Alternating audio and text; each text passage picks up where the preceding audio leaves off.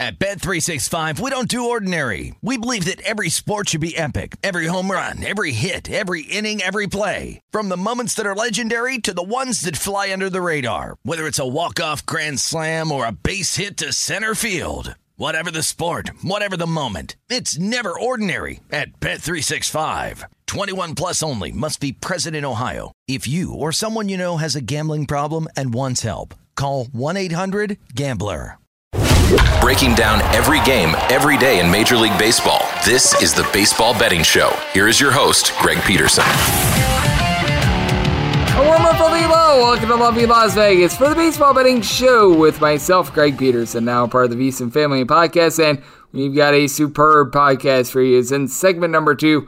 Our good friend from VSiN, Jeff Parles, is going to be joining me. We're going to be diving into taking a look at some of these playoff races, some of the pivotal games that are going to be going down for Wednesday, and just what he makes in general out of so many of the contenders. As this is a podcast that is being brought to you by Prop 27 and DraftKings. As we know, most places around the country, they have legalized sports betting for all, and why should Californians be left out, as so many people out there in cities like New York, Portland, Chicago, list goes on and on. They're able to legally sports bet. Meanwhile, California, they are currently left out of the fold. So voting on Prop 27 helps California finally be able to catch up. So vote yes on Prop 27, as that is going to be interesting to take a look at one of those teams in California as well, the LA Dodgers, who they are currently the team with the top record in the National League. Will they be coming out on top? We'll also be discussing that with Jeff, and then in the final segment, going to give you guys picks and analysis on every game on the betting board for this MLB Wednesday, as we touch them all. First things first, always do love to be able to answer Twitter questions on this podcast. You've got one or two ways to be able to fire those in. First one is my Twitter timeline at JNR41. Keep in mind, letters EM. Name does not matter. As per usual, please just send these into the timeline. Other way, it is via an Apple Podcast review. If you rate this podcast 5 stars, it is very much appreciated. From there, you're able to find whatever you'd like to hear on this podcast via that 5-star review. Did not wind up getting in any Twitter questions today, but had a fun day of baseball on Tuesday. Gonna need to leave off some of the West Coast games because Greg Peterson experiences now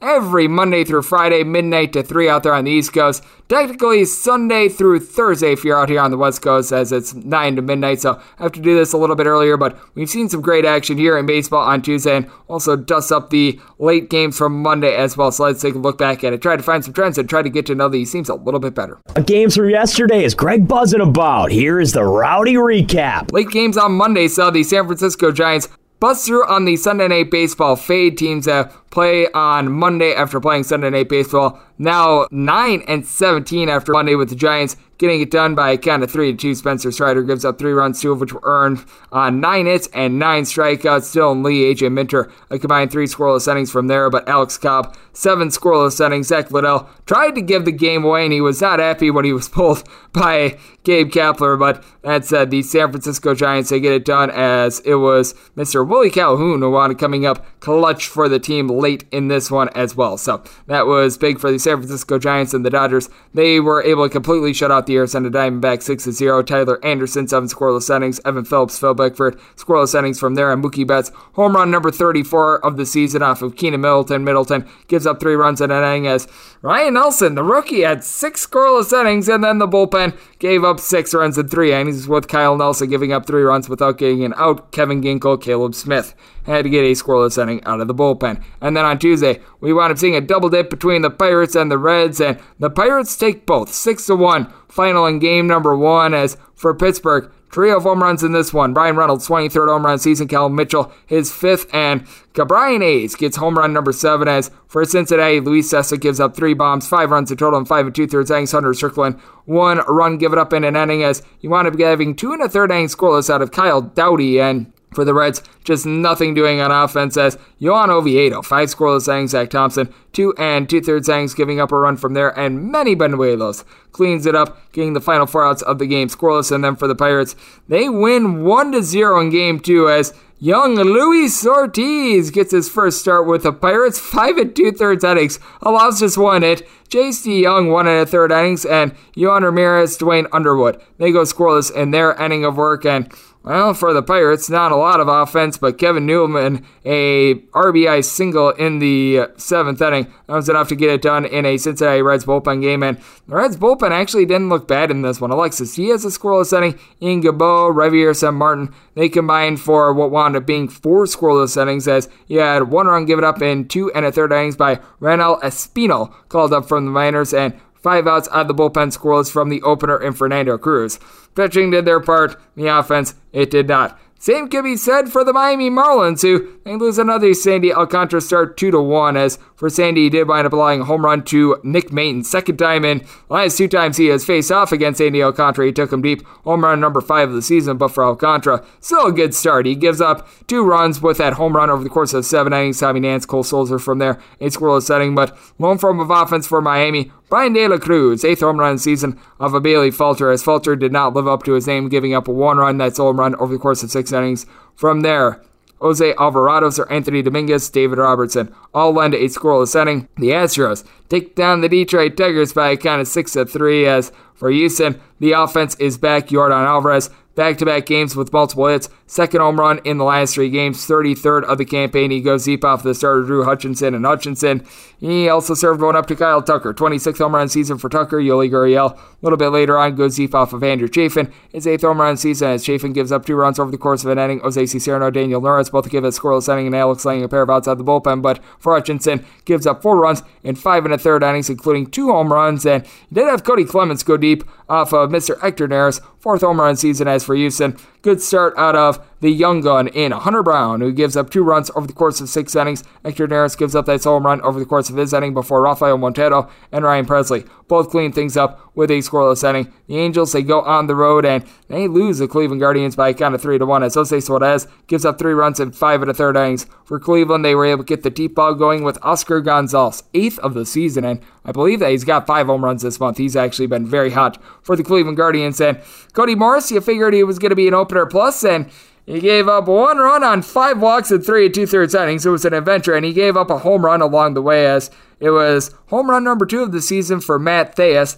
That ends a home run streak of 7 straight games for Mike Trout. That was fun while it lasted. But Kirk McCarty, the long guy, 3 1/3 innings scoreless. James Karinchak, Emmanuel Clase, scoreless 8th and 9th innings. So the Guardians, they continue their winning ways, as being able to continue their winning ways as well in game number 1 of their doubleheader. The Tampa Bay Rays, 4-2, they wind up taking out the Toronto Blue Jays, as for the Rays, they go 1 of 8 with men in scoring position, but Jeffrey Springs was amazing. 6 scoreless innings. John Armstrong comes out of the bullpen, gives up 2 runs in 1 2/3 innings before Pete Fairbanks cleans up the final 4 out scoreless, and he gets a save. Blue Jays, 1 of 8 with men in scoring position, stranding 10 on base. Mitch White as a bulk guy wasn't terrible. 3 runs in 6 innings surrendered, as Julian Merriweather gets the open pretty much. 1 run surrendered in an inning. David Phelps, he goes 2 scoreless, as the Blue Jays, they had to mix and match, as it wound up being Alek Manoah, who was supposed to go in game number 1. He instead goes in game number 2, and he did a solid job in game number 2, as the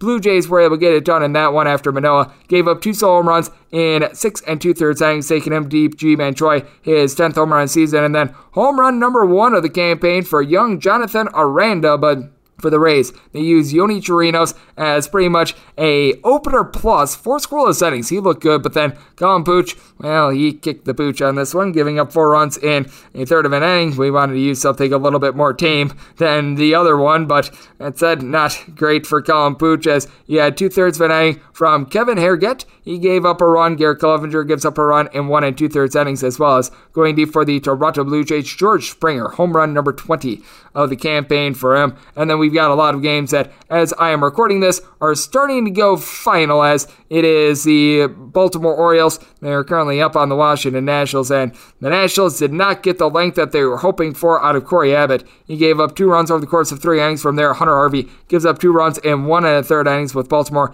getting a home run from Ryan Mountcastle, 22nd home run season. From there, bullpen has been solid. Andres Machado, a pair of outs of the bullpen. Jordan Weems, Steve Cishek, Mason Thompson, all end a scoreless setting. And for the Nationals, as I record this, they are 1 of 10 with men in scoring position. As for Baltimore, Dean Kremer, after he winds up surrendering 3 runs in the first 3 innings, calms down, gives up 3 runs in total over 5 innings. From there, Dylan Tate, Cionel Perez. 2 scoreless innings out of that duo. The Milwaukee Brewers, it looks like they are en route to taking down the St. Louis Cardinals, currently up by a count of 7-4. As I record this, Andrew McCutchen, 17th home run season. As it's a bullpen game from them, they had Luis Perdomo essentially be the bulk guy. Gives up a 1 run in 3 innings as Matt Bush. He was the opener, and it was not a good open. He got 1 out, and he gave up 2 runs before Peter Strzelski gets him out of the first inning. And from there, bullpen has been able to stabilize him for St. Louis. Jordan Montgomery, he looked more like Hickory because he got smoked. 6 runs, 4 of which were earned surrendered over the course of 5 innings, including that home run to Andrew McCutchen. From there, Chris Stratton and Pat Dunn have been piecemealing things together for the Chicago Cubs. They get it done against Jacob deGrom and the New York Mets as a big, giant underdog as Adrian Sampson delivers a gem. He does give up 4 walks in 6 innings, but 6 scoreless innings. Michael Rucker, 1 1/3 innings, scoreless, and then Brandon Hughes. He does allow a home run in the 9th inning, going deep for the New York Mets. Pete Alonso, number 34 of the season, but that's all that the Cubs would wind up surrendering as Jacob deGrom. He got lit up for 3 runs in this one. Punches out 10, but he also did wind up giving up a deep shot as Ian Happ takes him yards. 17th home run season, and Seth Lugo gives up a home run to David Bodie. Number 2 of the campaign for him as Lugo gives up a run in an inning at Montevino. Edwin Diaz, they both deliver a scoreless inning. Yankees and Red Sox going on as I record this. We won't know the final until after this is uploaded, but Aaron Judge, home run number 56 of the season. And speaking of guys that give up home runs, Garrett Cole, for the 5th straight start in Boston, he gives up 3+ runs as he gave up a trio of bombs. He gave up 4 hits. Unfortunately, 3 of them wound up flying over the fence for 4 runs over the course of 4 innings. Xander Bogaerts' 14th home run season. Tristan Casas going deep. Home run number 2 of the season. Then Reese McGuire, his first home run season. I don't think they even had any home runs when he was with the Chicago White Sox. And for Boston, Nick Pivetta, he gave up a pair of bombs of his own, giving up 3 runs in 5 1/3 innings as Marwin Gonzalez took him deep for his 5th home run season. And Aaron Judge has just went deep again. 56th home run season comes off of Pivetta. He gets 57 off of Garrett Woodlock. This is a historic season that we are seeing from him as Woodlock gives up a run in an inning. Ryan Brazier and Matt Barnes piecemeal together 3 outs without giving up a run. John Schreiber, scoreless inning out of him, but that is looking rough. The Minnesota Twins, they went taking down the Kansas City Royals. Only question is by how much. Bottom of the 8th inning, they're up 6-0, and they've got men in scoring position as Chris with K. Bubich. Just another pitiful start. 5 runs surrendered over the course of 5 innings. He's allowed 3+ in now 5 out of his last 6 as going deep for the Twins. Carlos Correa, home run number 20 of the season. Jose Miranda is 15th, and then Gio Urshela off of Anthony Michevich gets his 12th home run of the season for Michevich. Gives up a run and an inning. Brad Keller has come in long relief from here. And for the Minnesota Twins, Joe Ryan, 7 scoreless innings. Has not been great on the road. Has done pretty darn solid at home. And Giovanni Moran, he was able to deliver a scoreless inning. Dodgers and Diamondbacks along with Padres, Mariners, and Giants versus Braves just getting started as I start this up, and the Oakland A's, they look like they're going to be in for a slugfest, 7-5 in the 6th inning against the Texas Rangers as all of a sudden the Oakland A's are having someone that could go deep as home run number 3 of the season for Dermis Garcia for Texas. Cole Ragans, he was thrown around like a rag doll. 7 runs surrendered in 4 innings. Taylor Hearns had to come in long relief, and Marcus Semien has a pair of doubles in this one. And Adolis Garcia, 25th home run season off of Ken Waldichuk. Waldichuk, 5 innings surrendering 5 runs, and now it is up to the bullpen from there. And we've been seeing quite a few harebrained results out in Major League Baseball recently, and it's been fascinating to take a look at the trends all season long, as has been a little bit of an underseason, as was pretty much hammered in from the beginning part of the campaign where we wound up having that big April of unders. But overall for the season, as I record, 1,028 unders to 966 overs. That is about a 51.6% clip to the under, but for favorites, they're hitting at a little bit above 60%, which has went up recently, but you're noticing a lot of home favorites not covering the run line. 791 and 515 is the record for home favorites. That's 60.6%, but among these home favorites, 245 have failed to cover the run line, and then if you just take a look at the last 60 days in general, the under rate has been 51%, 363 unders to 349 overs, with home favorites in the span going 63.7%, 281 and 160, but once again, home favorites failing to cover the run line, 78 in this span have failed to do so. So that's what we're seeing in Major League Baseball right now, and that's what we wound up getting on late Monday and early Tuesday. But coming up next, we talk to our good friend Jeff Parles. Does a great job over at VSiN. We're going to be taking a look at these playoff races and some games for Wednesday right here on the Baseball Betting Show with myself, Greg Peterson, now a part of the VSiN Family Podcast. Breaking down every game, every day in Major League Baseball. This is the Baseball Betting Show. Here is your host, Greg Peterson.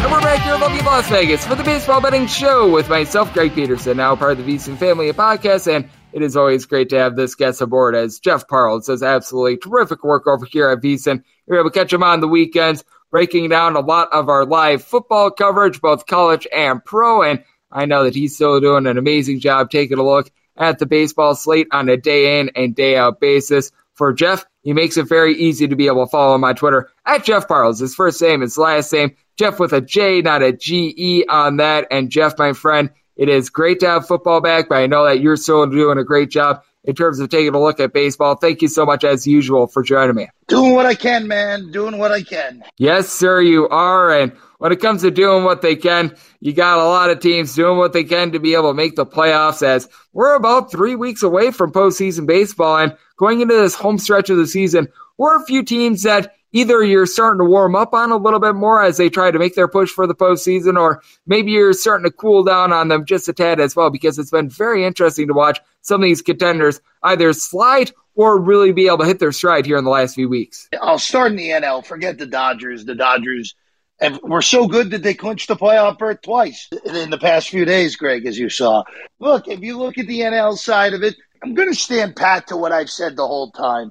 It's really three teams are going to be able to win the National League. And I know the Cardinals have played well over the last 6 weeks, but I just think they match up in a 5-game series at least very poorly with whoever ends up winning the National League East, unless if the Mets completely don't hit in that series, which we have seen over the last few weeks, or they just catch the Braves on the right 5 games, which, as we know in a very small sample size, wild stuff can happen in the Major League Baseball playoffs. But I think the NL, it's still a 3-horse race. The Dodgers and the 2 NL East teams.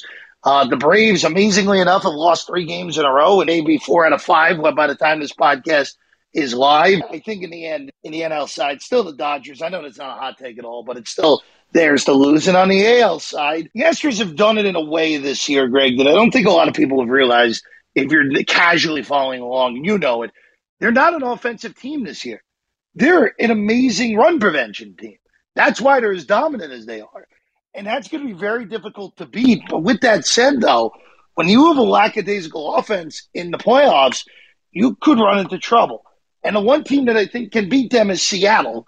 Young talent for sure, guys who haven't been there before, but they have a really formidable 1-2-3 after that trade with Castillo. And even George Kirby would be great after the Castillo, Ray, Gilbert trio that you have at the top. So I guess the Mariners are the team that I would be looking at as the dark horse, probably across all of baseball. I agree with that take with the Mariners, as they were one of those teams that wanted supplying a lot of those losses to the Atlanta Braves, as well as we do have Jeff Parles, does a great job over at VSiN. And when it comes to the Seattle Mariners, I think that it is intriguing that they've had the matchups that they've had the last few weeks, because they've been playing a lot of contenders like the Cleveland Guardians. They're coming off of that weekend series against the Atlanta Braves. Now they're playing against the San Diego Padres team that they should be able to make the playoffs, because the Milwaukee Brewers, a very sad state of affairs on that front, especially for myself being someone from the state of Wisconsin. But for the San Diego Padres, I think that's really crucial that they wind up showing well in the series. We don't know what wound up happening in the game on Tuesday, but in the game that we're going to be seeing on Wednesday between the Seattle Mariners and the San Diego Padres, it's going to be Mike Clevinger is going to be taking the mound for them. And I think that this is just a really crucial game in general and a really crucial series for the Padres, because they should be in the playoffs, most likely going to be that last wild card seed. And they've got firepower, no question about it, that they want to picking up the trade deadline. It's just all about getting all those pieces online at this point. Well, I mean, that's kind of been it for 2 years in the second half now, Greg, right? I mean, last year they just totally melted in September. This year, again, I still expect them to be in the playoffs, whether it be wild card number 2 or wild card number 3 on the National League side. This is a nice little litmus test for them. after, let's face it, not the greatest of series against the Dodgers over the weekend. I would say, yeah, Greg, you have to see what the Padres are able to do this last few weeks against better competition. Their schedule is not the easiest one down the stretch. So curious to see what we get out of Clevenger against a good offense. And for Seattle, too, I mean, Seattle's playing important games, Greg. That number 4 seed is squarely up for grabs in the American League. So getting those 3 games in your ballpark, especially when you haven't been in the playoffs since 2001, in front of that crowd that was awesome all weekend against the Braves and will be awesome against the Padres, these are important games on both sides here. I totally agree. I do think that these are going to be crucial games for really both of these teams as well, because for the Seattle Mariners, they should be able to make the postseason, but you just never know when it comes to that American League East. As joined me on the podcast, we do have Jeff Parles of Easton, and I mentioned it, in the American League East, things are harebrained, and I don't expect the Yankees to wind up blowing the lead, but it has not been a great state of affairs for them. They are going to have Nestor Cortes going up against Brian Bayo on Wednesday, but with the Yankees, I think that's just all about them getting healthy. No question, this is not the same team that wound up having that dramatic start to the season, and they were just playing above their skis at that point, and I don't believe that they're quite as bad as they have been performing here towards back half of the season, but I do think that it still has to be very concerning what has happened with the New York Yankees, and I don't even know if getting back all their pieces is going to be able to restore what they wound up doing towards the first half of the season, because this has been a Yankees team that really, ever since the All-Star break, it's been either Aaron Judge hits a bunch of home runs or the team loses. You can't really expect any team to play at that pace like they did in the first 88 games. I mean, just historic how well they played. And, of course, the Braves have been able to do that basically over the last 80, 90 games in the NL side. And it may not be enough to win the NL East, but on the Yankees side, look, no one's catching them in the AL East. The Rays had their chance. They needed to essentially sweep all 6 games in those 2 series. They didn't do that. They split the 6. For the postseason for the Yankees, they need to get healthy, Greg. And they need their guys back. If Rizzo's unable to be healthy, same with LeMahieu, they're done. They're not winning 2 playoff series. They could beat, let's say, the AL Central winner wins that best of 3 against whoever the 6th seed is. They'll have a chance to beat Cleveland or Minnesota or the White Sox, even though the White Sox have obviously been different since La Russa had to step away for health concerns. I would say that the Yankees will win the division. I don't see them being able to win multiple playoff series in order to make the World Series, though. I don't think so either. And when it comes to the World Series contenders, I think that is an interesting topic to dive into. As joining me on the podcast, we do have Jeff Parles, because I think it's very fair to say that the Astros, we've alluded to it, they're the top team in the American League. And if you're the top team in either one of the leagues, that should, by default, wind up making you a World Series contender. But I just feel like the National League has more contenders in general, because outside of the Houston Astros, I think that would be a little bit far-fetched for a team to be able to make a run. And I'm sort of in line with you. I do think that if there is an American League team not named the Astros that can make that run and win the World Series, I'm in the camp that the Seattle Mariners might be that team. But in the National League, I feel like it's a little bit more wide open just because there is so much more talent. Like, I wouldn't be stunned if the St. Louis Cardinals make a run with the way that Jordan Montgomery has been able to fortify that rotation along with Jose Quintana and the way that they hit. Obviously, the LA Dodgers, you alluded to them being the team to beat. They're going to be the 1 seed in the playoffs. But teams like the New York Mets, if they're able to stay healthy, that is a big if you're able to have Max Scherzer and Jacob deGrom out there. But if you do, look out below for them. Obviously, the Atlanta Braves.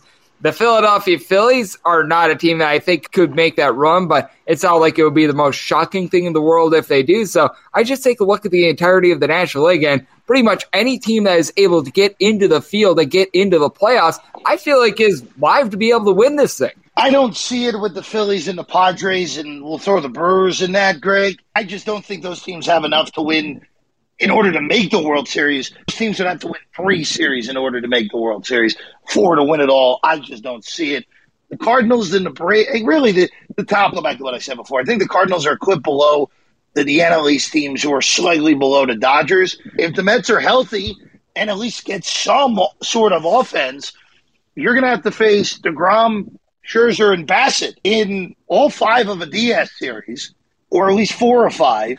And then in a championship series, you're going to have to face those guys 6 times. It's going to be a very difficult ask for any of those teams to beat that pitching all in one swoop. Now, of course, what could happen with the Mets is offense goes dark, like we've seen in these last few weeks, and they lose games 2-1, 1-0, 3-2. That's absolutely in play.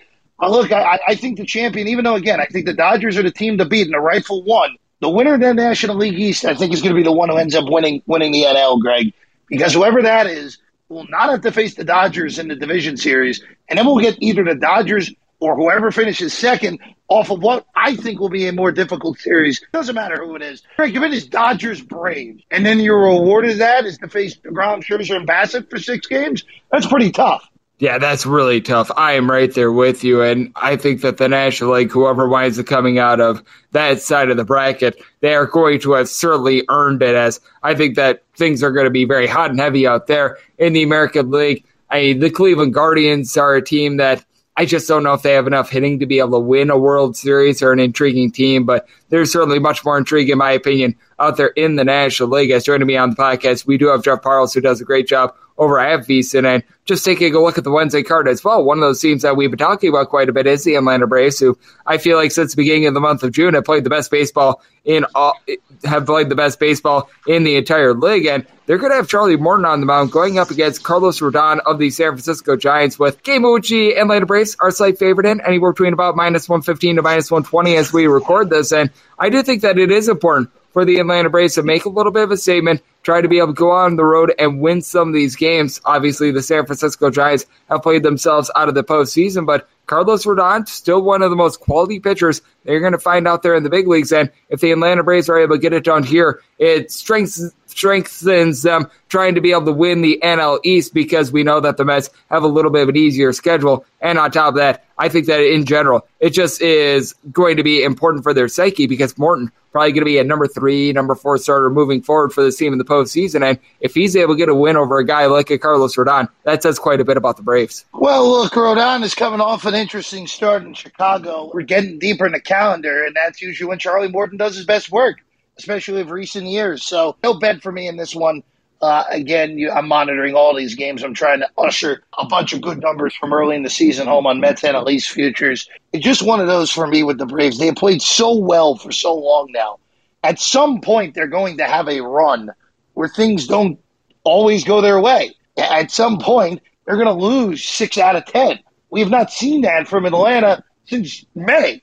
So at some point, the regression is going to come. Maybe they're in the middle of it right now with 3 straight losses. With the Braves, they were just doing for a little bit of regression after coming out so hot as they did. But I do think that going to be a very interesting game on Wednesday. And when it comes to the board that we are seeing on Wednesday, are there any other games that are really catching your eye? Because one for me is the Brewers versus the St. Louis Cardinals. Brewers slight favorite with Corbin Burns on the mound against Adam Wainwright of the St. Louis Cardinals. Brewers not mathematically eliminated from the playoffs, but it would take quite a run for them to make the playoffs, and they would need a lot of losses from the San Diego Padres. And, well, if the Brewers are going to be able to make the playoffs, they cannot afford to lose another Corbin Burns start the rest of the season. That is one that I think is going to be a fascination. Do you have any other games that are really standing out to you, or any thoughts in terms of Brewers versus Cardinals for Wednesday?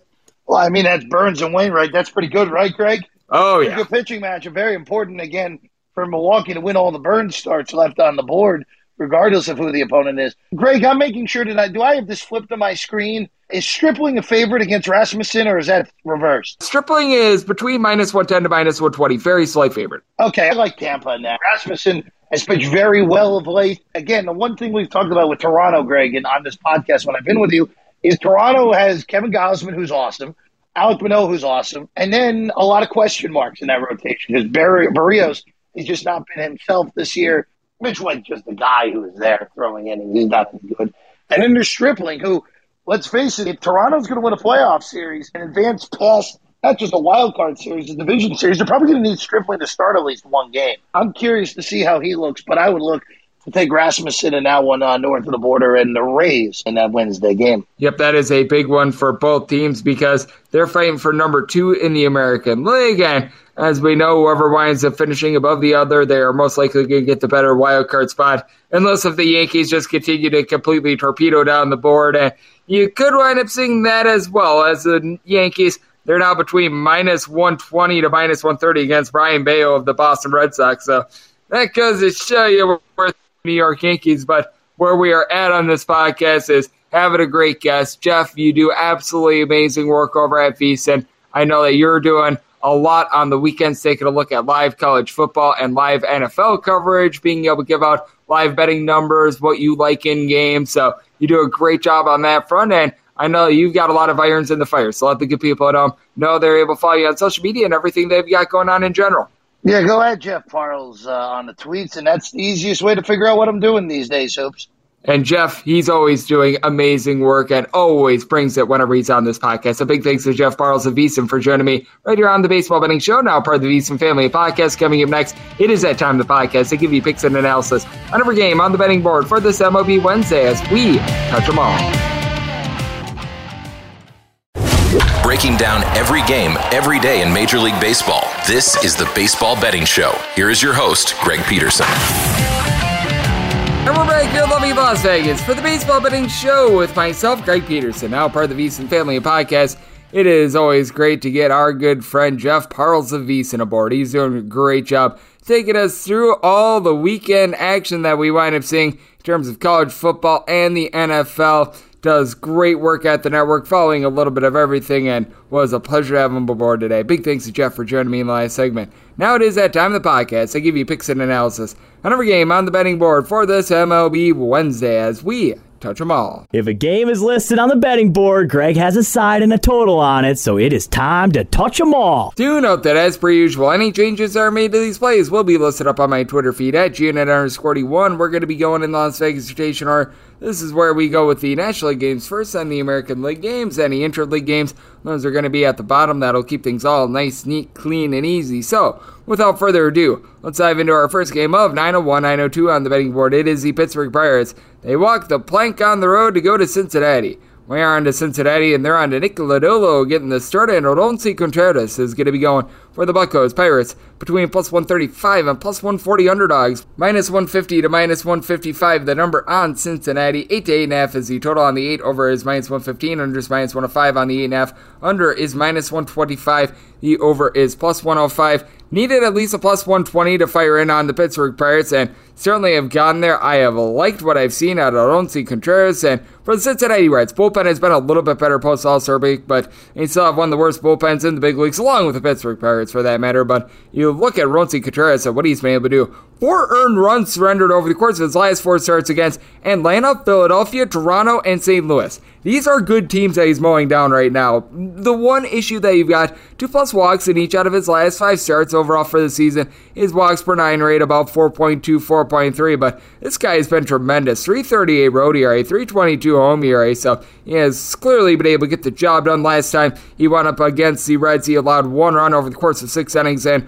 for Nick Lodolo, over 11 strikeouts per 9 innings on his front, and he's been significantly better at home. 2.57 home ERA, 5.63 ERA on the road, giving up just 3 home runs in 49 innings at Great American Ballpark. That is not easy to do. Both of these teams backed up by bad bullpens, and a pair of bad bullpens that wound up having to play a double dip yesterday. So they aren't going to be getting a lot of help on that front. Chase Young has been really the best reliever for the Pittsburgh Pirates. Sub-2.5 ERA. He's able to give you multiple innings, and then Will Crow's not been half bad either. That's that bullpen you really want to have no faith in whatsoever. For the Cincinnati Reds, Alexis Diaz has been rock solid. Sub-3 ERA on his front, and then you do have a couple guys like Buck Farmer, even Ian Gabo, who have been a little bit better, but once again, not a lot of guys that you ought to be trusting in on their front either. And for the Pittsburgh Pirates, it's been all about Brian Reynolds this season. Reynolds has been able to supply 23+ home runs. He's hitting in that neighborhood about a 255 to a 260. And then past that, Michael Chavis, Cal Mitchell, Ben Gamble, Cabrian Hayes, during between about a 235 to a 245. But you've got guys like Taylor Heineman, Gregory Allen, Belay Madres, Jack Wisniewski. You're able to go down the list of guys hitting below a 225. And for the Cincinnati Reds, very top-heavy lineup of their own. TJ Friedel has been able to move the line along. Jonathan India, both hitting in that pocket about a 260. Donovan Solano stay with a 300. Kyle Farmer does a solid job of being able to move the line, but then you get into guys like Stuart Fairchild, Chucky Robinson, Aristides Aquino hitting at 225 or lower.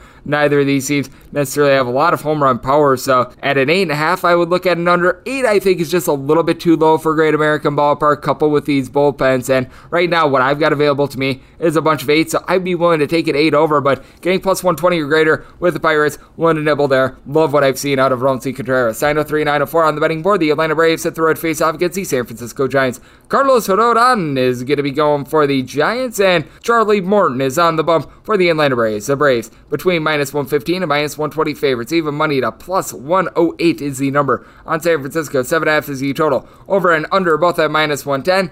I made the Braves minus 122 favorites. For Carlos Rodon, he's had a little bit of a rough time second half of the season. Not all his fault. The defense behind him has been far from terrific, and he's still been mowing them down. Carlos Rodon, over 11 strikeouts per 9 innings, and has been able to do his best work at home. 2.22 home ERA, 3.51 ERA on the road. But you check out his last 5 starts, he's been posting up an ERA right around about a 2.86, so it's been right on par with regards to his averages overall for the season. Walks per 9 rate in that time span has been right around a 3, but now you have to go up against an Atlanta Braves team that they've got so many bats in that lineup. As Austin Riley, he entered into yesterday with 5 home runs over the course of his last 11 games, as he, Dansby Swanson, Michael Harris II, only above a 280, with Harris hitting above a 300. Vaughn Grisham has been hitting above a 300 as well. Matt Olson, 28 home runs. Ronald Acuna Jr. has been consistent in terms of on-base percentage, and the Giants, they just don't have that in their offense. Jock Peterson, he's been able to supply 22 home runs, and Wilmer Flores has been able to go deep quite a bit, as well as Flores throwing their Evan Longoria. Someone like a Luis Gonzalez throwing between about a 245 to a 255, but a lot of these guys have been unable to stay healthy and really rely upon righty-lefty splits, which have not been as good this year as they were a season before. Jock Peterson hitting about a 265, but this bullpen for the San Francisco Giants not really helping him out. John Brebbia, Camilo Doval, Alex Young, these guys are posting a sub-3.2 ERA, but for the Atlanta Braves, they've got a significantly better bullpen. Jackson Stevens, he's able to supply multiple innings overall for the season. He's posting up a sub-3.8 ERA. You've had Tyler Matzek, Dylan Lee do a nice job holding it down. Rossio Iglesias has been solid, and whenever he's been with the Atlanta Braves, Jesse Chavez has been able to do a solid job. And for Charlie Morton, the strikeout numbers are still there. He's at an advanced age, and walks are starting to creep up on him. For Charlie Morton, about 3.3, 3.4 walks per 9 innings, but that strikeouts per 9 rate is still above 10. Opponents are just a 225 off of him. Now take caution with the 5.28 road ERA, but now he's pitching in a very pitcher-friendly ballpark out in San Francisco, and much of that wound up happening towards the beginning part of the season. He has given up 6 home runs over the course of his last 5 starts. I do think that is going to be tamed down a little bit in this circumstance, as well as in his first start against San Francisco, gave up 2 runs over the course of 7 innings, so was able to do a solid job on that front. I do think that the Atlanta Braves back up Charlie Morton very well, and I do think that he's going to be able to go up, give a relatively solid start, which is why I want to lay up to a minus 122 with the Braves. I do think that Carlos Rodon gives a good start, but I also think that the San Francisco offense, which has been very inconsistent recently, is going to be stymied. So somebody tell it 7.3, looking under, and I'm going to be taking a look at the Braves up to a minus 122. 905, 906 on the betting board. The Miami Marlins, they play host to the Philadelphia Phillies, as Kyle Gibson goes for the Phils, and Edward Cabrera is on the bump for Miami. 7.5 is the total. Over and under both at minus 110 for the Phillies, and between minus 125 and minus 130 is the number, and you've got between plus 110 and plus 118 on the Miami Marlins. Was willing to take pretty much anything of a plus 110 or greater with the Miami Marlins, so I'm going to be willing to fire in Kyle Gibson. Last time he faced off against the Miami Marlins, a team that entering into Tuesday had scored 3 runs or fewer in 32 of their last 37 games. Well, his nickname should have been Hickory because he got smoked, giving up 4 runs in 5 innings, including 2 home runs to a Miami Marlins team that entered into the game on Tuesday with nobody having more than 8 home runs for the season that is currently healthy. I mean, it's just sad with this Miami Marlins bunch, as you do have Charles LeBlanc hitting above a 275, and Garrett Cooper, he's moved the line hitting about a 260 when he's been out there. John Birdie has been okay, but he's been unable to stay healthy, as guys like Brian De La Cruz, JJ Bleday, they have been horrible. And for the Philadelphia Phillies, no doubt this is a better lineup. Bryce Harper, since coming back off of injury, has just 1 home run, but has been able to move the line. Alec Boehm, Gene Segura, Nick Maton are laying between about a 280 to a 295. Kyle Schwarber needs to shape up with the batting average, but he and Rhys Hoskins have been able to combine for 65 home runs this season. JT Realmuto has been arguably the best hitting catcher in baseball since the beginning of the month of July. And for the Philadelphia Phillies, they're going to be able to back up Kyle Gibson with a solid bullpen, as they've got Sir Anthony Dominguez back off the injured list. Brad Hand, David Robertson, both of these guys are dishing out a sub-2.5 ERA as well. Even Connor Brogdon has been able to do a solid job. And for the Miami Marlins, this is not a great bullpen, but it's not a terrible bullpen either. Steven Okert has been able to supply a sub-3.3 ERA. Uskar Blazobin is someone like Richard Blyer has been able to dish out about a 3.15 ERA. Don't throw more around a 3.30. So these guys have been good, but what has been really good is Edward Cabrera. Edward Cabrera had 1 bad start a few starts ago, but past that, it has been pretty rock solid and steady for him, as he just does a good job in general of being able to avoid hard contact. He's given up about 1 home run per 9 innings. He's gotten 10 strikeouts per 9 innings, 2.63 ERA overall. Now, this is actually a 4.22 at home compared to a $1.62 on the road, which I do find to be a little bit befuddling, but he has been very good recently. I mentioned the one bad start he had against the LA Dodgers, giving up 6 runs in 5 2/3 innings. Past that, in his other 4 starts over the course of his last 5, he's given up a grand total of 4 runs, and for that matter, 4 runs over the course of his 5 starts, excluding that LA Dodgers start that he's had since coming off the injured list as well. So, other than against the Dodgers, he doesn't allow runs to anyone. I do think that he's going to be able to do a solid job against Philly's team that has Kyle Gibson struggling a little bit now. Very pitcher-friendly ballpark out there in Miami. I think that scoring, once again, going to be at a premium, semi-total at 6.6. So I'm taking a look at the under, being able to get plus 110 or greater, willing to take a shot on Miami as well. 907, 908 on the betting board. The New York Mets, they play OC Chicago Cubs as Drew Smyly goes for the Cubs, and for the Mets, it's good to be determined. So this is a game that is off the board, and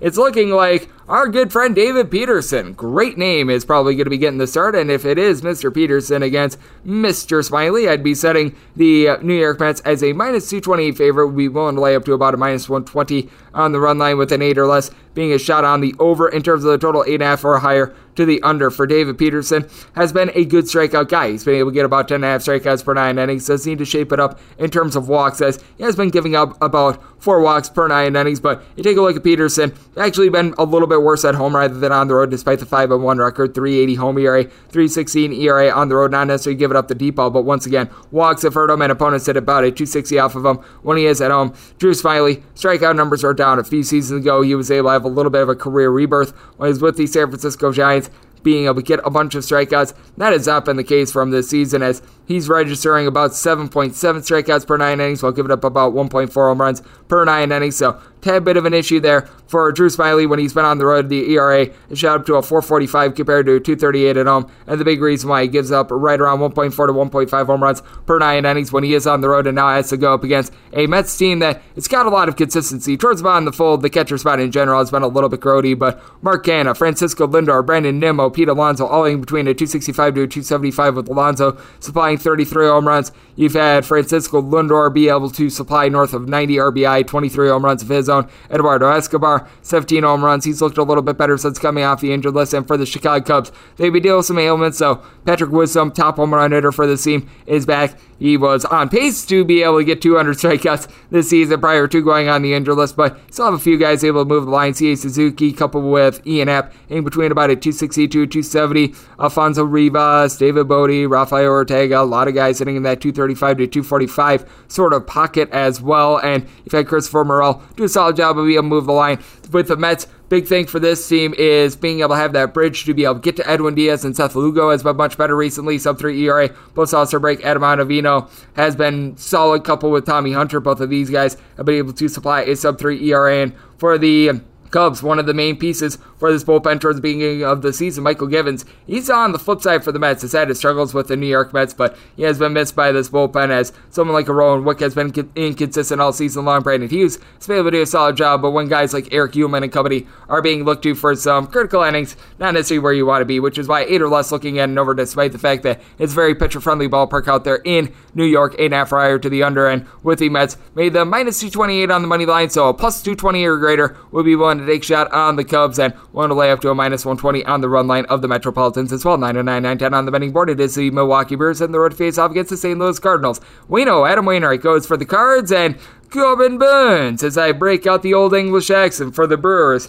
Minus 115 to minus 120 is the number on the crew, and you've got even money to plus 105 on St. Louis. 7 is the total, over and under, both at minus 110. With the Brewers, was willing to lay up to a minus 124. Corbin Burns had a really bad stretch where he had given up 5+ runs in 3 straight starts. He was able to straighten that out last time out against a San Francisco Giants team that we talk about the Brewers and how they've flailed towards the second half of the season, really post-trade deadline. And, well, the Giants are in that fold as well, giving up just 1 run on 14 strikeouts. But for Corbin Burns, he's always been able to have some relatively good success against the St. Louis Cardinals. Last time he hit the road to face off against the Cards, gave up 1 run over the course of of 7 innings. And for Corbin Burnes, just in general, he's been able to do a little bit of a better job on the road than at home. Even during his Cy Young campaign, that was that way. 3.10 home ERA, 2.73 ERA on the road, and the big reason why he's been able to lessen the deep ball when he has been on the road, less than a home run per 9 innings when he is on the road, and then when he's at home, he's been giving up more like 1.2 home runs per 9 innings. So that has been a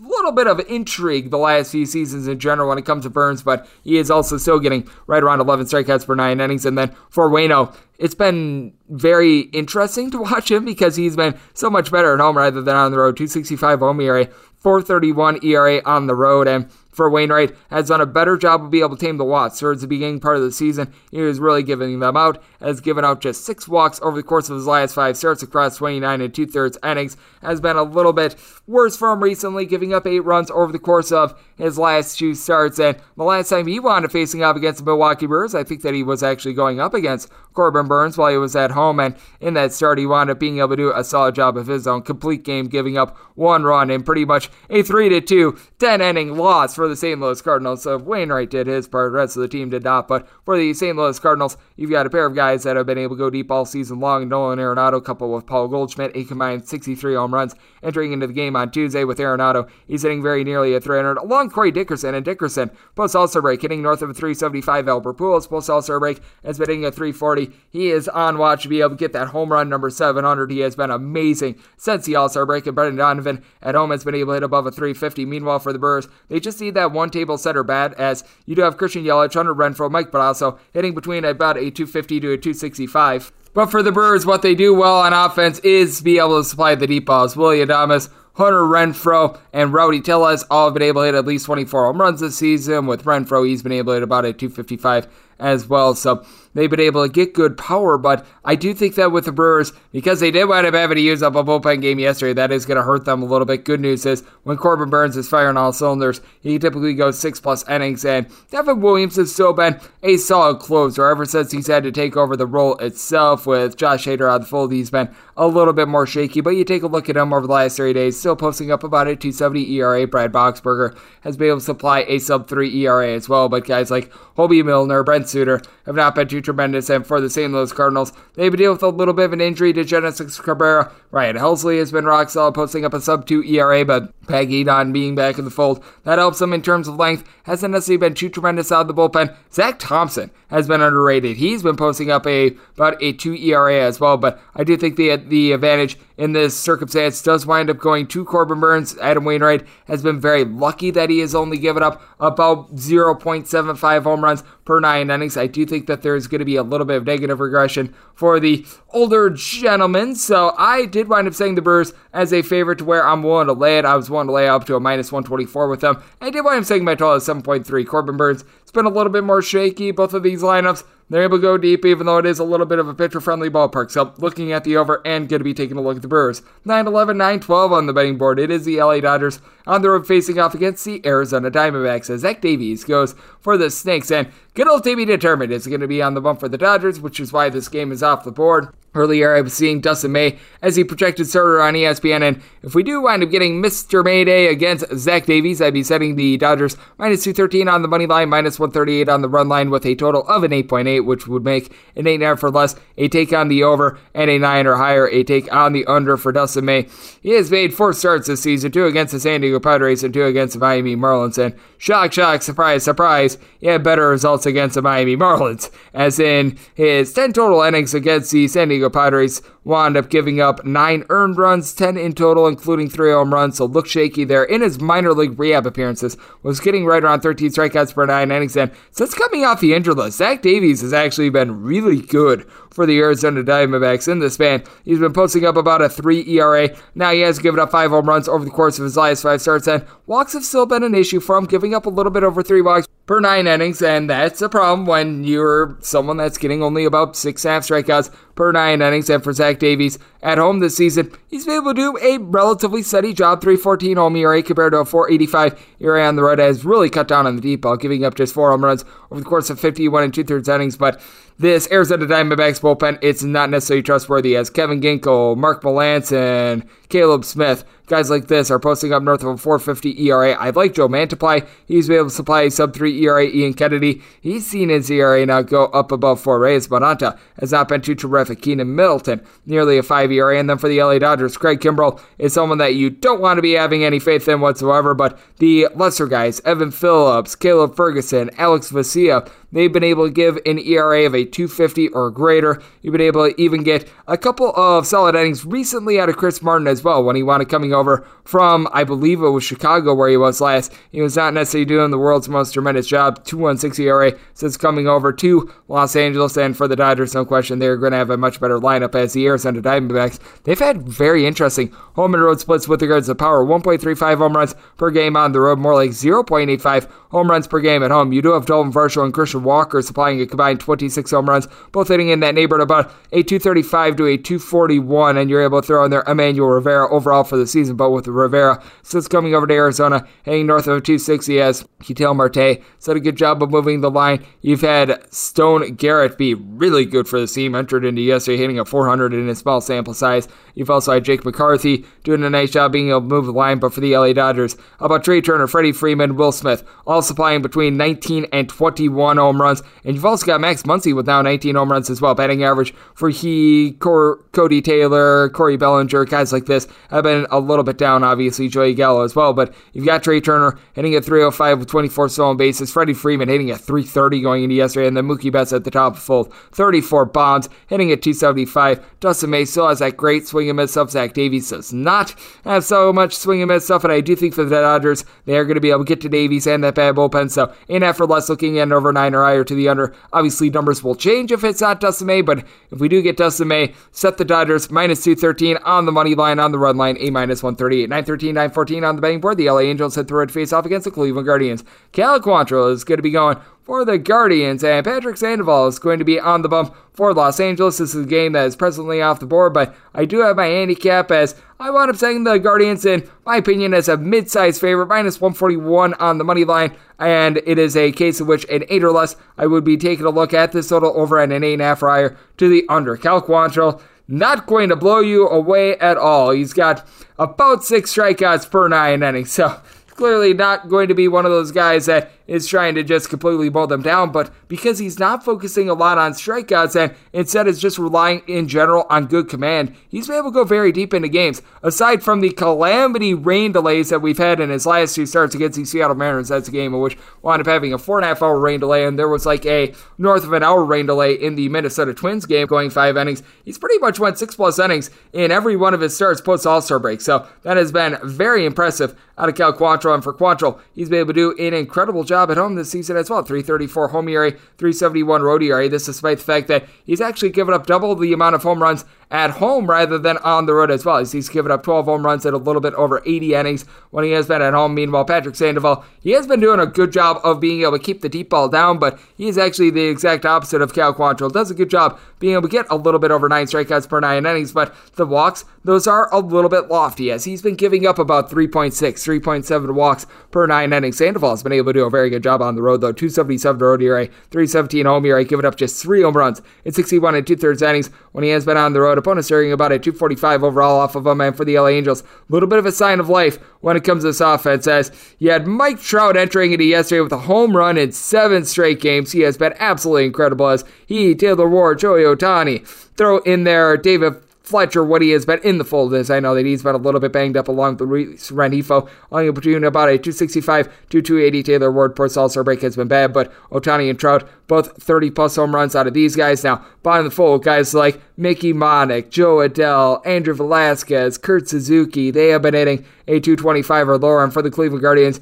you're going to have a bat or two at the bottom of the fold, like Miles Stroud, that's not able to hit, but you've been able to have a lot of guys moving the line, despite the fact that the Guardians, they are dead last in the big leagues in terms of home runs per game at home. They've got plenty of guys that are able to move the line. You've had Jose Ramirez be the main guy going deep for this team, right around 26, 27 home runs, over 100 RBI, and then you've had Josh Naylor along with Andres Jimenez supply 16 to 17 home runs apiece, with Naylor hitting about a 265, but then Jimenez along with Ramirez, who I mentioned a little bit earlier, throwing their Steven Kwan, Amid Rosario, Oscar Gonzalez, all hitting at least a 275 for this bunch. Owen Miller has been able to move the line as well. And for the Guardians, top bullpen ERA in the big leagues post All-Star break, James Karinchak, Emmanuel Clase. They're right now the best 8th and 9th inning duo going in baseball right now. And then on top of that, Daniel De Los Santos, Nick Sandlin, Trevor Stephen, all guys supplying a sub-3 ERA. Flip side for the LA Angels, Jose Quiata has been a little bit better for the team. Andrew Wantz has been able to give you a couple good innings. And then Jimmy Ergin, been impressed by him, 2.44 ERA. And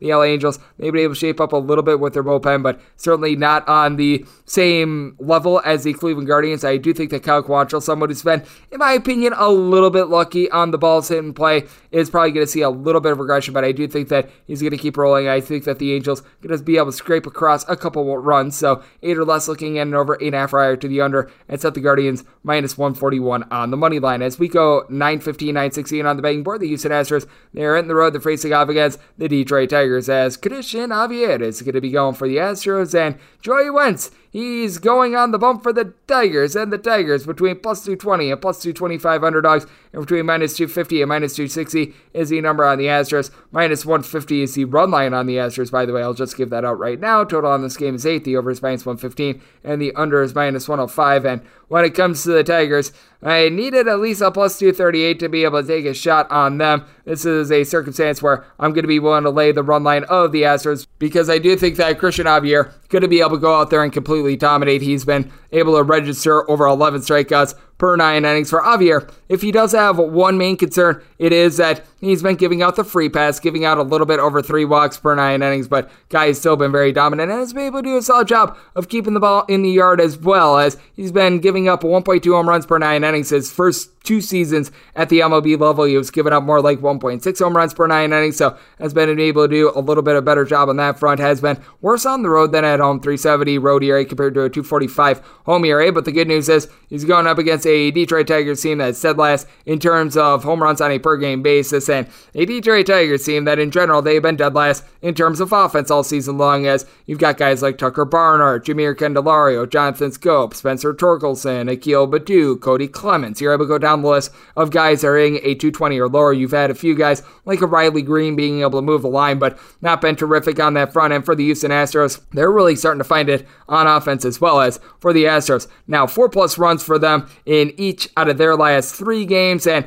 I believe that it's now 5 out of their last 6, as the Astros have been a little bit touch and go in terms of the offense, but you're noticing that our good friend Yordan Alvarez has been able to really get back to his self from the first half, as second half of the season he's been dealing with a few ailments, but now he's went deep in 2 out of the last 3 games, multi-hit game in both of the games in this series thus far, and then behind him you've got Alex Bregman, Kyle Tucker, Jose Altuve, all supplying at least 20 home runs. Tucker, he's up to 26 home runs this season. He and Alex Bregman hitting between about a 260 to 270. Jose Altuve, he's been able to 290. You've got El Mendizias now back in full. Prior to him going on the injured list, he was starting to get hot, and for the Detroit Tigers, bullpen has went down the toilet bowl ever since the beginning of the month of August. This has been a bottom 7 bullpen in terms of ERA after it was really a top 8 bullpen prior to that. Alex Lang has not been able to do a terrific job. Daniel Norris, he's had his issues as well. You still have guys like Jose Cicerno, Andrew Chafin doing a solid job, but for the Houston Astros, they also back up Christian Javier with arguably the best bullpen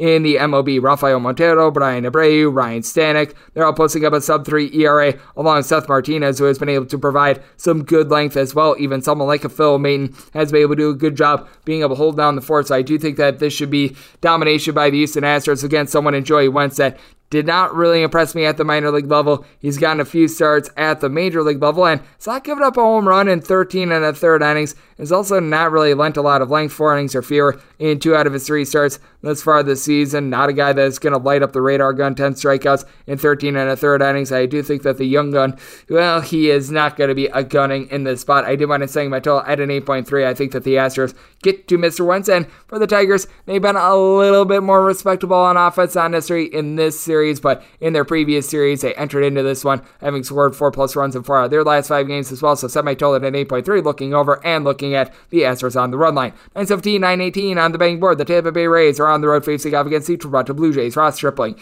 he goes for the Jays, and Drew Rasmussen is on the bump for the Rays, as the Rays are finding themselves as slight underdogs. You're going to be getting them anywhere between a plus 102 and minus 105 number, and between minus 105 and minus 120 is the price on Toronto. 8 is the total over and under, anywhere between minus 105 and minus 115. And when it comes to the Toronto Blue Jays, I did wind up saying them as a minus 127 favorite. I do think that you can't scoff at the fact that they are having a little bit of home field advantage. Now, was a bit of a calamity when it came to the double dip because Alek Manoah wound up getting scratched in game number 1. He was dealing with a little bit of a tummy bug and then wound up coming out and wound up pitching in game 2. But for the Toronto Blue Jays, they certainly have the better lineup in this circumstance, as you've got George Springer, Bo Bichette, Vlad Guerrero Jr., Teoscar Hernandez, Matt Chapman, all supplying at least 19 home runs. And really, other than Chapman, everyone's hitting above a 255 in this lineup. Alejandro Kirk, he's been able to 295. They have been dealing with an injury to Lourdes Gurriel, so you've been noticing guys like Jackie Bradley Jr. and Cavan Biggio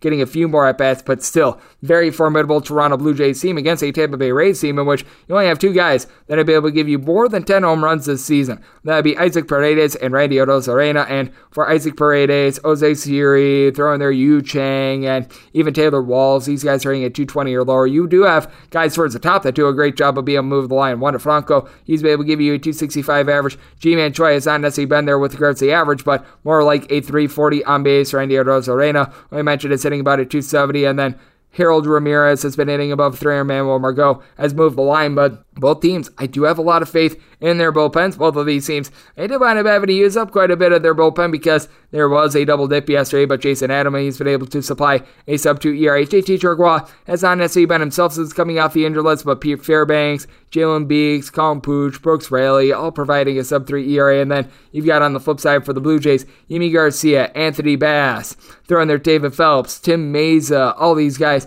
providing about a sub-3 ERA of their own. And then Jordan Romano has been able to do a good job at the closer spot. And for Ross Stripling, he has not been blowing away guys by any stretch of the imagination with a bunch of strikeouts, but he's just been a steady pitcher that has been able to do a good job of being able to keep the ball in play, giving up 0.8 home runs per 9 innings. His walks per 9 rate, that's in the neighborhood about 1.6 to 1.7 with a 2.84 ERA overall this season at home. It's given up a little bit over a home run per 9 innings, but not necessarily going up against a mashing Rays team. And then for Drew Rasmussen, he does have a 3.22 road ERA compared to a .97 ERA at home. He has gone up against Toronto 3 times, and he has quite honestly been very good against the Jays. He has given up 4 runs, 3 of which were earned at 16 and a third inning, so credit where credit is due on that front. But when it comes to Drew Rasmussen, I've been very impressed by him recently, posting up a .44 ERA in his last 5 starts. I do think that there's going to be a little bit of negative regression with him as well, because he is someone that he gets about 8 strikeouts per 9 innings, a little bit higher than that. His walks per 9 rate has been a little bit above 2.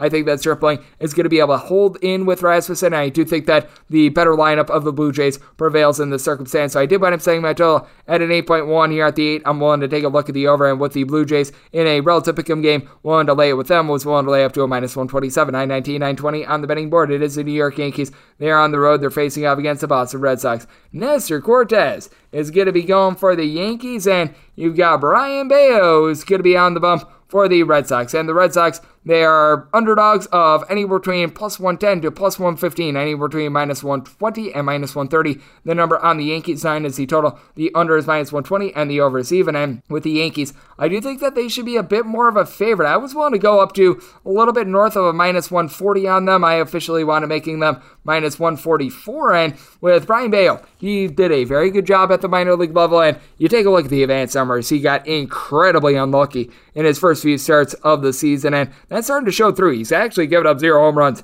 in 37 and a third innings, but has also given up 3+ runs in darn near all but 2 of his starts thus far. So that is a bit of an issue for our good friend Mr. Bayo. He's got a 5.79 ERA, but since he has resurfaced at the major league level over the last 3 days, 3.54 ERA. That's more of what I think we can expect out of Bayo. Bayo has been giving up the walks as his walks per 9 rate hovers in the neighborhood of 5, but still has been able to do a solid job being able to get some swings and misses. And then for Nestor Cortez, it's not necessarily been the same on the road as he has been at home, but still solid. 3.15 road ERA compared to a 2.34 ERA at home. What has really been hurting him on the road has been the deep ball, giving up 11 home runs in 65 and 2/3 innings. He has pitched once against Boston this season, gave up 4 runs in 3 and 2/3 innings. As the Yankees in general, they have been giving up runs upon runs against this Boston Red Sox team, but where the Yankees do have a big leg up, that would be in the bullpen. Now, Garrett Cole wound up getting lit up yesterday by the Boston Red Sox. There's no shocker there, so the bullpen did wind up getting a little bit more use than expected. But since he's come over to the Yankees, Lou Trevino has been solid for the team. Wandy Peralta, and I'm talking about Trevino in only a Yankees uniform. Ron Madanacchio, despite his struggles, Clay Holmes, Lucas Luetge, all these guys supplying a sub-3.2 ERA. And then for the Boston Red Sox, this is the worst team in terms of bullpen ERA in the big league since the All-Star break, as you've got Edward Barzardo, Ryan Brazier, Matt Barnes, Jersich Familia, Caleb Ward, all posting up north of 5 ERAs. I like what I've seen out of Matt Strahm this season with right around a 3 ERA. Garrett Woodlock is able to give you multiple innings, and John Schreiber has been able to do a relatively solid job as well. And for the Boston Red Sox, they move the line in terms of the offense, as Rafael Devers, Alex Verdugo, Christian Arroyo, all north of a 280 for this team. And for Devers, he's really the only guy that has been a consistent home run hitter for the team all year long, over 25 home runs. Tommy Pham, Trevor Story, they're in between about 16 to 17 home runs apiece, but you do have still guys like Kike Hernandez, Tristan Casas towards the bottom of the fold. They have not been able to do a lot. And for the New York Yankees, it's just all about Aaron Judge at this point. Judge has a chance at the Triple Crown. 55 home runs, hitting above a 300. That has been tremendous. And Gleyber Torres has been able to help out his cause a little bit, north of 20 home runs, hitting for about a 240. And Giancarlo Stanton, he's got north of 25 home runs as well. But problem for Giancarlo Stanton is he and Josh Donaldson, they're in the fold of about a 215 to a 225. Aaron Hicks, the much maligned Aaron Hicks, has not been able to do a lot this season for the Yankees. Marwin Gonzalez got a home run for them, but he's not necessarily a guy that you can rely upon for that night in and night out. So I do trust in Nancy Nestor to be able to give a good start for the Yankees. And if there is a spot for the Yankees offense to be able to bust out, it is against the Red Sox with a younger pitcher in Mr. Bayo, coupled with this bad bullpen. I did wind up saying my total at a 9.3. So looking at the over, and I'm looking to lay it here with the Yankees. 921, 922 on the betting board. It is the Kansas City Royals. They hit the road. They're facing off against the Minnesota Twins, as Sonny Gray is going to be going for the Twins, and Zach Greinke is on the bump for the Royals. The Royals are a sizable underdog, I guess. You're getting them between plus 170 and plus 175, anywhere between minus 190 and minus 205. Your price on Minnesota 7.5 is the total, the over and the under, and between minus 105 minus 115, seeing a straight 8 out there as well with the 8. The under is minus 125 and the over is plus 105. So my total ended in 8.2. So I'm going to be exploring an over in this circumstance. And for Zach Greinke, it's just so critical to take a look at the home and road splits with him, because Zach Greinke has been masterful when he's been in Kansas City. .93 ERA, 11 starts. He's given up 1 home run at home this season. 13 bombs and 54 innings on the road with an ERA of a 6.33. So that is not too terrific when he's faced off against Minnesota. It's been milquetoast. 7 earned runs allowed in 15 innings, 4.20 ERA. Nothing great, nothing terrible. He has been tagged with the loss in all 3 of them, by the way. So the Minnesota Twins 3-0 in those starts. And for Sonny Gray, strikeout numbers a little bit down with him this season. He's been registering about 9 strikeouts per 9 innings, but he's been able to keep the ball in the yard, especially when he has been at home, giving up 6 home runs in 60 2/3 innings when he has been at home. Opponents are hitting just a 220 off of him. In Minnesota, 297 ERA at home. So he's able to do a nice job on that front. And for the Minnesota Twins, I love Yohan Duran for this bullpen. Sub-2 ERA. He's able to throw 100 miles per hour. They pick up Jorge Lopez at the trade deadline. It's been a little bit shaky with the Minnesota Twins, but still a relatively good piece. Giovanni Morin has been able to give nearly a 2 ERA as well. Trevor McGill has had his issues recently, north of a 5 ERA over the last 3 days, but by and large, it's a Minnesota Twins bullpen that is a whole heck of a lot more reliable than the Kansas City Royals. As the Royals, they've got the worst bullpen ERA in the American League this season. Colin Sider, Anthony Michevich, Luke Weaver, they're posting up north of a 5 ERA. Carlos Hernandez has been a flame out. Amir Garrett has not been good. Dylan Coleman, Scott Barlow, they've got sub-3 ERAs. But for the Kansas City Royals, you don't have a lot of consistency with this offense either. Got a pair of guys who have between 19 and 20 home runs this season in Salvador Perez and Bobby Witt Jr. Both are hitting between about a 242, 250, by the way, with Salvador Perez really picking it up towards the second half of the season. But guys like Nick Prado, Kyle Isbell, throwing there Donovan Waters, guys like this, hitting a 215 or lower towards the bottom of the fold. That has not been good. Vinny Pasquantino coming back. That is good for this Kansas City Royals team. And what is good for the Minnesota Twins is that they've got a lot of guys that are able to move the line. Jose Miranda, Carlos Correa, Nick Gordon, all in between about a 275 to 280. Luis Arias has been one of the best table setters in all of baseball with a 380 on base. Gilberto Celestino has been able to do a solid job moving the line for this team. They have been without Byron Buxton, along with Ode Polanco. Both of these guys have been really the two top home run hitters for the team, aside from Carlos Correa, who entered into Tuesday with 19 bombs. But still, I think that you're going to get more than enough offense from this Minnesota Twins team. They're one of the best teams at being able to reach base in general. So I did wind up saying the Twins as a $2 favorite on the money line, on the run line. I was willing to go up to a minus 111 because you got a guy in Zach Greinke who has really had his road struggles. Right now, you're finding that Twins run line right around a plus 110. So I'm going to be taking a look at the Minnesota Twins on the run line. So I might total a little bit north of 8. So going to be taking a look at an over as well. 923, 924 on the betting board. It is the Oakland A's. They hit the road. They're facing off against the Texas Rangers. Dane Dunning hopes to be stunning Dunning for the Rangers, and JP Sears is on the mound for the A's. The A's are underdogs of between plus 130 and plus 135. Between minus 140 and minus 155 is the number on Texas. 7.5 to 8 is the total on the 8. Under is anywhere between minus 110 and minus 120. The over is anywhere between even and minus 110. On the 7.5, over is between minus 115 and minus 120. The under is between even and minus 105. And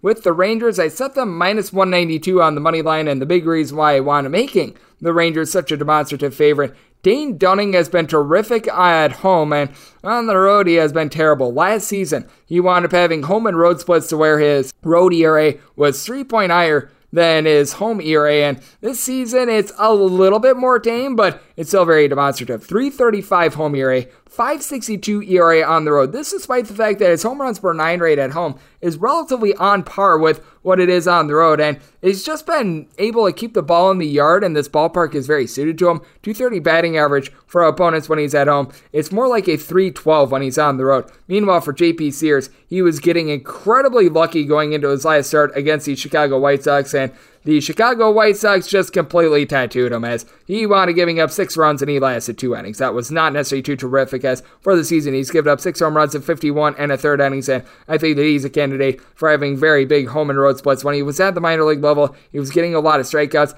This season at the big league level, he's only been able to get right around 6.2 strikeouts per 9 innings. I think that it's going to be coming along with time, and right now he's got a 2.55 road ERA compared to a 3.74 home ERA. Some of those starts wound up coming while he was with the New York Yankees, but I think that he is a regression candidate, especially on the road, as he's allowing a lot of contact in general. And for Texas, got a lot of guys that are able to take you deep, as Marcus Semien, Adolis Garcia, Nate Lowe, Corey Seager. All guys with at least 20 home runs this season, as Semien, you're able to throw in there Garcia and Seager, only between about a 245 to 250. Nate Lowe, he's been able to above a 300. Leody Taveras, done a good job of moving the line. He and Bubba Thompson, hanging between about a 275 to 290. And for the Oakland A's, among guys with at least 50 at-bats this season, you got one guy hitting above 250, and that would be Sean Murphy. As Murphy and Seth Martinez, these guys have been able to do a solid job. They've been able to hit 38, 39 home runs this season, so they've done a good job there. And then they might have a little bit of something in Jermis Garcia. It's been a small sample size for him, but in his incredibly small sample size,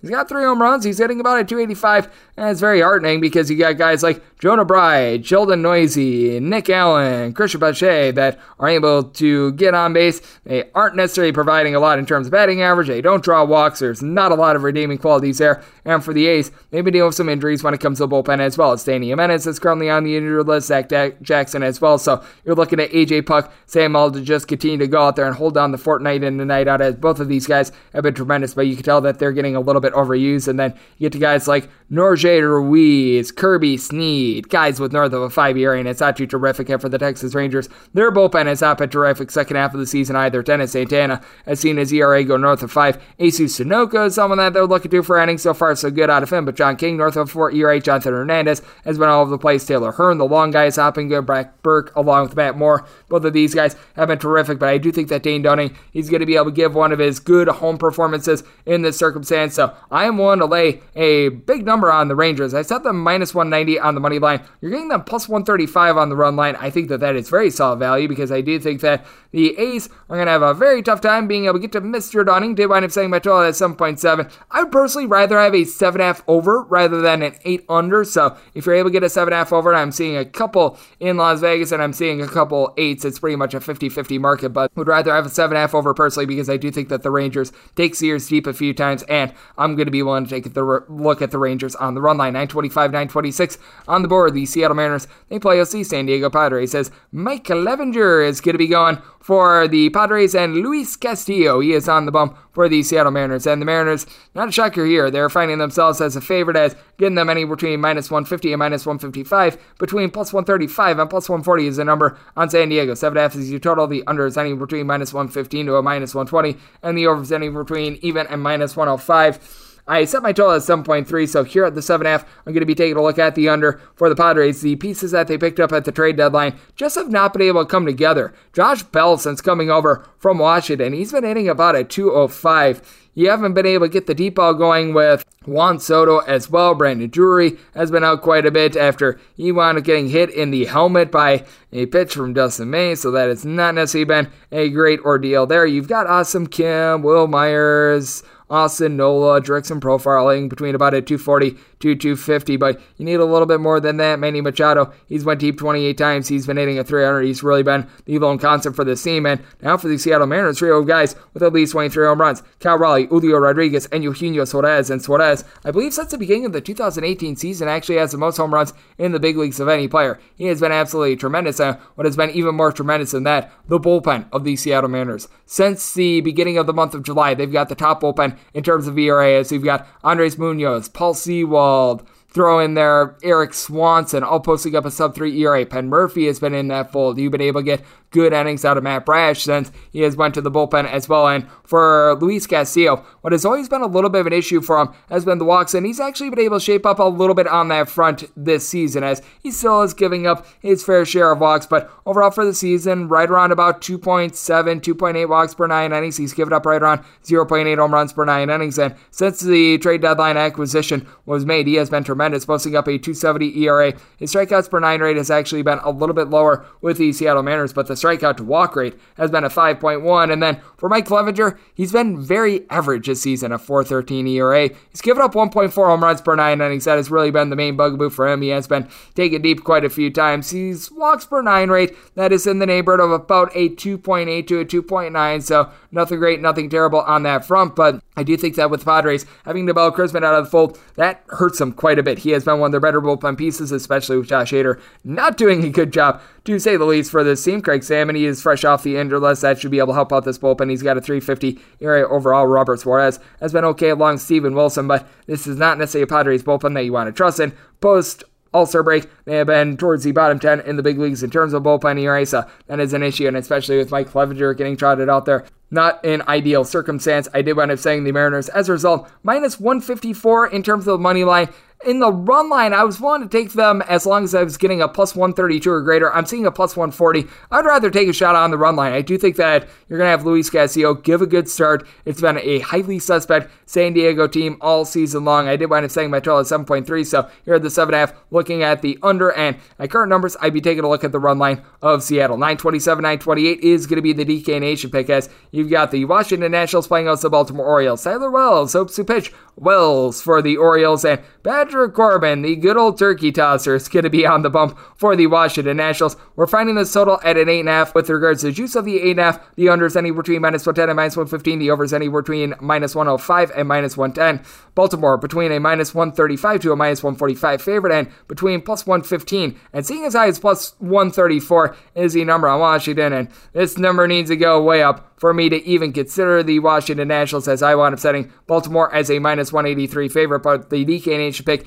it is going to be on the over, as Patrick Corbin, he looked like the Patrick Corbin of old in his last start. Not a shocker there, as he has been terrible all season long. Now, I will say this for Patrick Corbin, he's been able to do a little bit of a better job at home rather than on the road, but it's still relatively grody, especially when you throw in there that the Washington Nationals got 3 innings out of Mr. Corey Abbott at the start yesterday, as for Corbin getting back to those home and road splits, 4.94 home ERA compared to a 7.83 ERA on the road overall for the season. He's been giving up about 1.7 home runs per 9 innings, about a 3 walks per 9 rate, and opponents are getting a 3.22 off of him. Now, credit where credit is due. In his last 5 starts, a 3.77 ERA overall. I don't think that this is going to be lasting, as his last start against Baltimore, he gave up 3 runs, only lasted 4 innings. He can't do that this time around with how much the Washington Nationals had to rely upon their bullpen, and the Baltimore Orioles, they certainly have more in their bullpen that they're able to bank upon, as all these guys have posted up a 3.3 ERA or better, and Joey Cribio, Cionel Perez, Dylan Tate,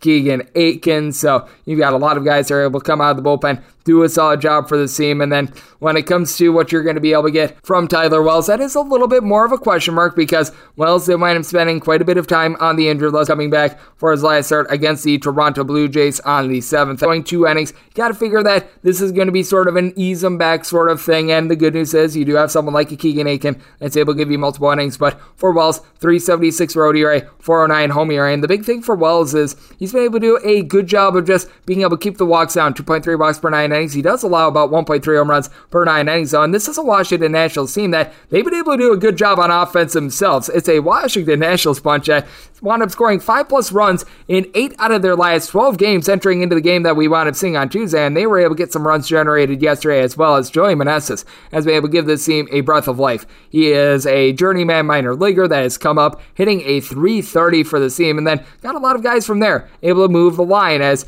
Alex Call, Lane Thomas. These are guys in between about a 245 to 255 along Keibert Ruiz. Been able to get a little bit of something out of Nelson Cruz as well. CJ Abrams is starting to find his way as well. Not necessarily a ton of firepower outside of the 19 home runs that you've got out of Luke Voigt, but for the Baltimore Orioles, good balance with this lineup as well. Well, Ryan Mountcastle, he's only been able to hit about a 200 post-All-Star break, but he winds up going deep for his 22nd home run season yesterday. Anthony Santander, he's got 27 home runs this season. These two gentlemen, Adley Rutschman, Ramon Urias, Ryan McKenna, Austin Hayes, only between about a 245 to 255. Cedric Mullins at the top. He's been able to 265 as Mullins and Ode Mateo. They're in the top 5 in the American League in terms of stolen bases, and for Mateo, he's been hitting north of a 250 post-All-Star break as well. So I do think that runs certainly going to be up on the board, especially with Tyler Wells being a question mark as to how far he's going to be going in this game. Patrick Corbin has been giving it up all season long, and the Nationals have kicked it up with their lineup as well. So the DK Nation pick is going to be on the over. I think that the Orioles are going to be able to get it done in a relatively high-scoring game. I was willing to lay a little bit of a number when it came to the Orioles run line. Right now, we're finding them at between a plus 115 to a plus 120 on that run line. Going to take that run line. DK Nation pick going to be on the over. We wrap things up with 929, 930 on the board. It is the Chicago White Sox playing out to the Colorado Rockies as Kyle Freeland is on the bump for the Rocks, and Dylan Cease goes for the White Sox. White Sox between minus 239 and minus 240 favorites. Meanwhile, between plus $2 and plus 215 is the number on Colorado. 7 to 7.5 is the total on the 7 over is minus 115. The under is minus 105 on the 7.5. Under is minus 120. The over is even. And I mean, my total, a 7.3. Would rather have a 7.5 under rather than a 7 over personally. We shall see how this winds up moving overnight. But with Dylan Cease, he is back in the running in terms of the Cy Young chase, and he has been incredible for this team. Very nearly threw a no-hitter 2 starts ago. Last start against the Oakland A's, he was able to do a solid job on that front as well. What has been interesting about Dylan Cease is he's been significantly better on the road than he has been at home. 239 home ERA, which is still really good, but a .63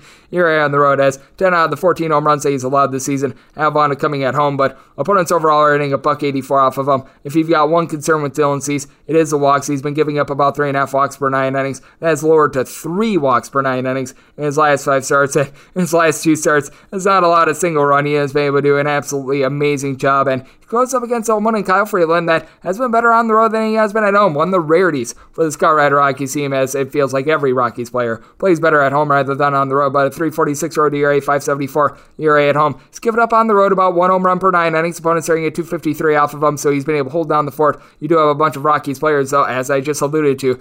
On the road, they don't perform the same as at home. Alex Calme, his ERA is nearly 2 points higher on the road rather than at home. Dinelson Lamet has not been able to find his home in the bullpen. Justin Lawrence has not been great. And then for the Chicago White Sox, shouldn't necessarily need to dive too deep into the bullpen, but Reynaldo Lopez, along with Jimmy Lambert, pair of failed starters. They've got a sub-3.1 ERA in the bullpen. Kendall Graveman, along with William Hendricks, have been good as an 8th and 9th inning duo. And they face the Colorado Rockies team that they've got the most demonstrative home and road offensive numbers in baseball, as they average a little bit over 1.1 home runs per game at home, 0.6 home runs per game on the road, as you got a bunch of guys that have just seen a fall off with regards to their numbers when they're on the road, like CJ Cron, for example. At home, he has been able to crank out 20 home runs this season. He has been able to do a tremendous job, hitting about a 300 at home, 234 on the road with 7 home runs. That's a big fall off. Someone like Randall Grichuk is hitting right around at 200 when he's on the road, 300 when he's at home, and you've got a lot of these cases. And then for the Chicago White Sox, not a lot of power in terms of home runs, as you've got Eloy Jimenez, Andrew Vaughn, throw in there Luis Robert hitting between 12 and 15 home runs, but all these guys I mentioned, throwing their Jose Abreu, all hitting above a 285, and then you've been able to get some good at-bats as well out of Romy Gonzalez. He's been able to about a 300 as well. You do have Robert back in full, which that helps out this team as well. Gavin Sheets, he's supplied 12 bombs. He's hitting about a 245 ever since he got picked up. Elvis Andrus has been hitting above a 275 for the Chicago White Sox. So I do think that the White Sox get to Kyle Freeland. I think that Freeland pitches relatively well in the circumstance. So set my total at 7.3 on the 7.5, looking at the under. But for the Chicago White Sox, I think that this is just going to be cease domination. You're finding the run line between a minus 105 to a minus 110. I was willing to lay up to a minus 125. So looking at the White Sox run line, and I'm going to be taking a look at the under, and that will wrap things up for the Wednesday edition of the Baseball Betting Show, now part of the VSiN Family Podcast. A big thanks to Jeff Parles of VSiN for joining me in the last segment. If you do like what you're hearing from this fine podcast, the Baseball Betting Show, you're able to subscribe wherever your podcasts, Apple Podcasts, Google Play, Spotify, Stitcher, and TuneIn. If you've got a question, comment, segment idea, whatever for this podcast, you do have one or two ways to be able to fire those in. First one is my Twitter timeline at GNN_41. Keep in mind, letters EM. Naming does not matter, so as per usual, please do send these into the timeline, and the other way, it is via an Apple Podcast review. If you rate this podcast 5 stars, it is very much appreciated. From there, you're able to fire whatever you like to hear on this podcast by that 5-star review coming at you guys every single day throughout the baseball season, and that means I'm going to be coming at you guys once again tomorrow. Thank you so much for tuning in.